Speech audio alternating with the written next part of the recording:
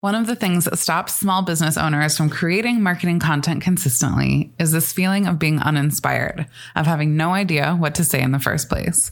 If you can relate to this, you are in good company. So many of us struggle with knowing what our marketing content should actually be about. But I am here to help. I have come up with 100 prompts that you can use to guide your marketing, from your social media posts to your emails to your longer form content. I guarantee that these prompts will get you inspired and that you'll have more ideas than you even know what to do with. You can download this list of 100 marketing prompts for free at makinggoodpodcast.com/100 prompts. That's makinggoodpodcast.com/100 PROMPTS.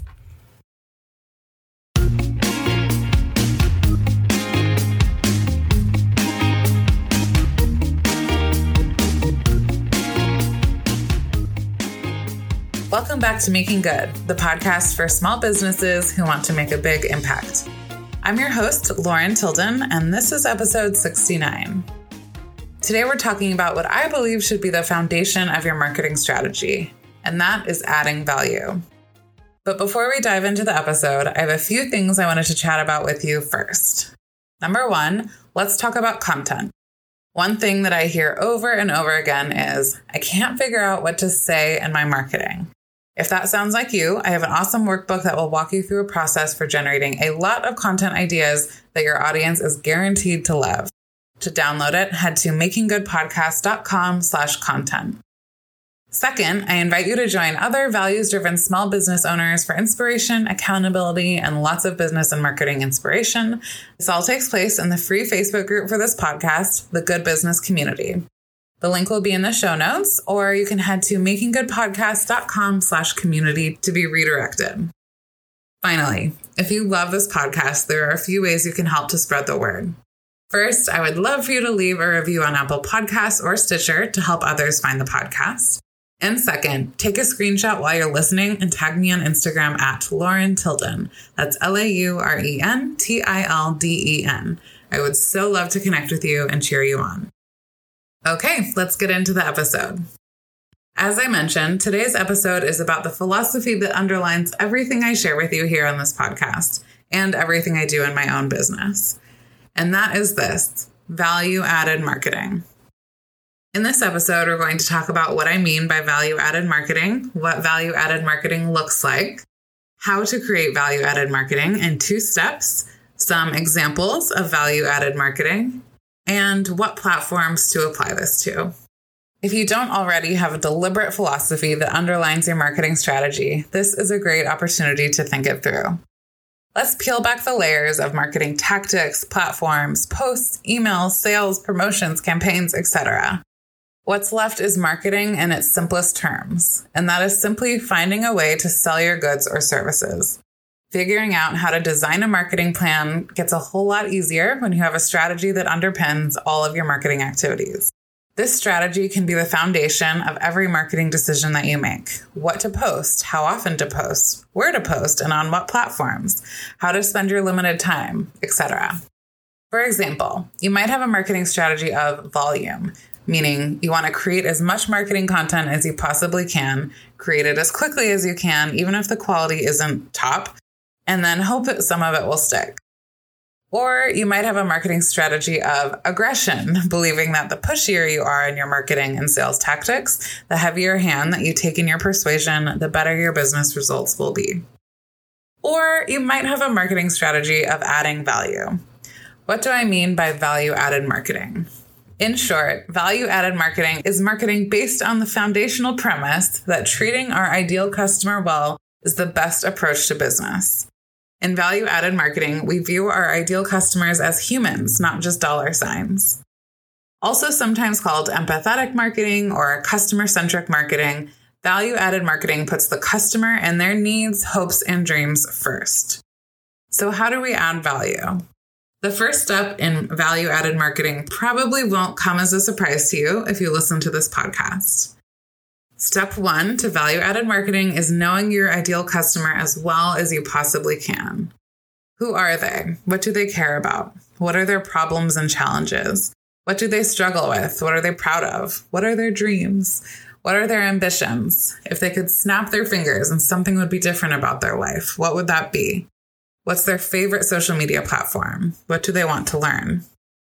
And how do you get to know them? Well, the easiest way to get to know your ideal customer is to ask them directly. If you already have customers, just pick a few of them that you resonate with, who love your products and who you just wish you could clone and work with over and over again. Ask them for 20 minutes of their time and interview them to get to know them better. You can ask them some of the questions I just listed above, or go Google ideal customer avatar interview questions, and you'll come up with some great ideas. Again, the point is to get to know this person as well as you know your best friend. As an aside, it's important to know that we're not looking to understand our ideal customer's pain points and problems in order to prey on their emotions. I know that is a strategy that some marketers use, but we don't do things like that here. The reason that we want to find out their problems, their pain points, their struggles is so that we can help provide solutions. The second step in value-added marketing is to use what we know about your ideal customer to create content that will genuinely serve them in some way, that will give them something they want or need. In other words, step 2 of an added value marketing strategy is content marketing. For the most part, this helpful, useful content that we create for our ideal customer should be related in some way to the product or service that we sell. So what does content marketing look like? Well, a lot of content marketing is educational. It's teaching your ideal customer something they want or need to learn. Some content marketing is inspirational. It's a quote or a mantra that will help your customer get through the day in a better frame of mind. Or it could be entertaining, a meme or a photo of a tropical escape that makes them laugh or dream. I thought I'd provide some examples of content marketing for a couple of different fictional businesses. Fictional business number 1 will be a person who sells knitted hats and scarves. Some added value content ideas for them would be to talk about the materials that they use and why. If they had products in specific colors, they could talk about the color psychology of each color. They could show the process of making the goods. They could create a style guide of 5 ways to wear a knit scarf or what to pair a knit hat with. They could create instructions on how to clean and take care of their hand knit hat or scarf. They could create a holiday gift guide featuring a product or two, plus some of their other favorite makers' goods, and on and on. Fictional small business idea 2 might be a person who sells loose leaf tea. So some content ideas for them. They could share about the history of tea, share the health benefits of different teas, teach us how to make the perfect cup of tea. They could round up their favorite tea and tea making accessories, provide recipes of drinks that could be made with tea, share what the best way to dispose of tea leaves is, and talk about the importance of a morning or evening routine and how tea might play a part, and so on. Finally, fictional business number 3, a social media manager. Some content ideas for this business would be answering the question, when do you need to outsource your social media? They might share tech tips and tricks that their ideal customer may not know about Instagram or other social platforms. They could share content prompts that their ideal customer can use to come up with content ideas. They could highlight some of their favorite apps that help them with Instagram or other platforms. They could break down the anatomy of a great caption. They could tell people what social media insights they should be paying attention to, and much more. You might be thinking, this feels like a lot of work. How am I going to constantly create such thoughtful, high-quality content day in and day out? My response to that is yes, it is a lot of work. But with content marketing, we're focusing much more on the quality than on quantity. It's much more important to create one truly great, useful piece of content than 5 posts that you put no real effort or heart into and are posting just to check them off your list. In a value-added marketing approach, most of your content should be focused on providing value, providing your ideal customer something they want. But this doesn't mean that there's no time and place to ask them to purchase. Of course there is. The point of content marketing is to demonstrate that you care about your customers, you know what they need, you speak their language, so that when you present them with an offer to purchase, they trust you and they expect that what you have to offer will be valuable because look at how much value they got without paying. From my perspective, 80 to 90% of your marketing should be helpful, educational, inspiring, entertaining, and 10 to 20% can be asking for the sale or promoting something directly. So we've talked about what a value-added marketing strategy means and the 2 important steps to implementing one. First, getting to know your ideal customer, and second, providing them with content that is helpful to them. But before I wrap up, I wanted to just chat a little bit first about platforms. You might be thinking, okay, so now that I have some ideas of what content to create, where do I post that content? The answer to this question is that the foundation of adding value applies to every single marketing platform you have. You should focus on adding value in your Instagram posts. You should focus on adding value in your emails. You should focus on adding value in your blog posts. You should focus on adding value on Pinterest. You should focus on adding value on Twitter. You should focus on adding value on Facebook.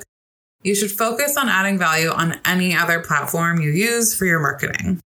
Added value marketing translates to every single piece of marketing that you do in your business. That might feel like a lot, so I want to remind you that you can reuse content across platforms. If you create something for Instagram, let's say an Instagram carousel post, that could be used as content later for an email, a blog post. Then you could pull out tidbits and share them to Instagram stories and Twitter.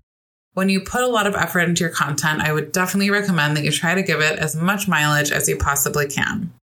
Okay, so that's what I have for you today. What do you think about a value-added approach to marketing? DM me on Instagram and let me know at Lauren Tilden. That's LaurenTilden. If you enjoyed this podcast, there are a couple of ways to keep the ball rolling. First, I have an awesome guide to creating great marketing content and coming up with new ideas.